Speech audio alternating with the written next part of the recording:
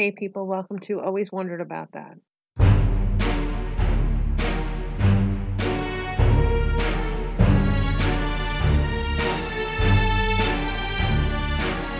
A whole day dedicated to everything green. The day where everyone can call themselves Irish. Yes, St. Patrick's Day is the greenest of days. My favorite part of the day? The Irish soda bread. This day has the most famous parade in the city. Everyone goes out of their way to dress in green, drink a lot, and watch the parade. But why do we celebrate a day named for a saint that is dedicated to everything green? Have you always wondered about that? I did. Let me tell you about it. March 17th, according to the History Channel, was to mark St. Patrick's death. It has been celebrated as a holiday dedicated to religion for the past 1,000 years. I would imagine it would be the day of his birth. Who celebrates someone's day of death? According to Jenny Cohen of the History Channel, he was born in what is now known as England in the year 390, which was probably a guess. He was kidnapped by what Miss Cohen called Irish raiders, which I'm guessing are home invaders. He was turned into a slave at 16 in Ireland. No one knows if he was Roman, Celtic, or Italian. He called himself Patrick. That wasn't even his real name. It is believed that he died on 3/17/461, according to the History Channel. There is a well-known legend about St. Patrick, how he taught the people about the Holy Trinity, the Father, the Son, and the Holy Ghost, using a three-leaf clover. The first time the holiday was celebrated was in the 9th to 10th century, but not in Ireland, in the States. The very first parade was 3/17/1601. It was celebrated in a Spanish colony, which is now St. Augustine, Florida. Several hundred years later, the Irish soldiers became homesick when in New York. On 3/17/1772, they decided to march in honor of the saint. Today, the parade is the oldest civilian parade and the largest in the States, with over 100,000 people involved in it. Over 3 million people will get in line to watch this parade, which travels over a mile and lasts 5 hours. Okay, I would not want to stand around for 5 hours watching people walk down a street. In 2020, the parade was the first event to be canceled because of the pandemic. It was canceled in 2021, too. When the potato famine hit Ireland in 1845, there was over 1 million poor, uneducated Irish Catholics that came here to get away from starving to death there. They even had issues finding work here. I read stories about that famine. They say there were people on the street fighting rats for scraps of food. That's how bad the starvation was out there. When the Irish Americans came here and decided to celebrate their heritage in a parade, they were displayed in papers in cartoon form as drunk, violent monkeys.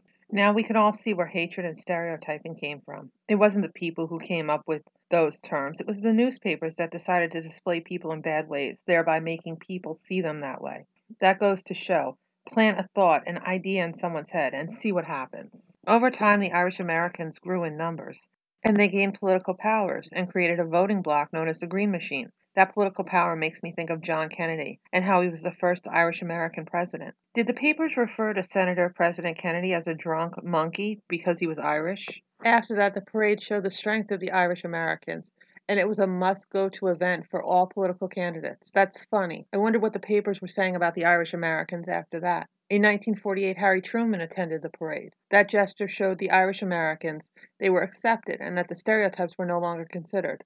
Now, if they didn't have that powerful vote, would they still be called monkeys and drunks today? I bet papers stopped making stereotypical comments about the Irish. What about those green rivers? How and why are those rivers colored green? According to the History Channel, that first happened in 1962. A pollution worker used the green to see where there was yuck going in the rivers. Using this method showed them an interesting way they could decorate the rivers for the holiday. They used 100 pounds of green vegetable dye. That kept the river green for a week. After that, they added less dye, and it only kept the river green for a few hours. Go look at the Chicago River. They dyed it green in 2021, even though they didn't have a parade. I left a link for the picture. It's a beautiful one from The Independent. There are some accounts that say this originally took place in Savannah, Georgia in 1961. A hotel manager asked people to dye the river green for a day. They did, but the outcome was less than green in color. It didn't work, and they never did it again. It is an Irish law that all pubs are closed on March 17th. That's just weird. Where would they go to drink and eat and drink? Why is corned beef the official food? According to Amanda Driscoll of Irish Central, beef was too expensive and corned beef was cheaper substitute and easier to get your hands on. Nowadays, corned beef is anything but cheap. Where did wearing green come from? Well, according to Erin Cavuto of the Pioneer Woman, that came about in the 1800s. We wear those colors as an honor to Irish American heritage. The day is dedicated to everything green. What other color would people wear? What about leprechauns? How are they associated with St. Patrick's Day? Well, according to the History Channel, they are associated with folklore. The word comes from Loborian, which means small-bodied fellow. They come from the Celtic belief in fairies. They are considered, according to Celtic folklore, angry people that will fool you. They also have their own holiday, which is May 13th.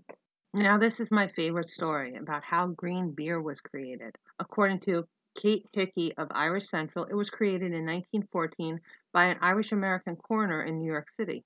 His name was Dr. Thomas Hayes. He invented the beer in the Bronx. His family came here from Carlow, Ireland when he was 5 years old. He went to school here in New York. He got a medical degree and became a surgeon and was the coroner in New York City at the age of 22.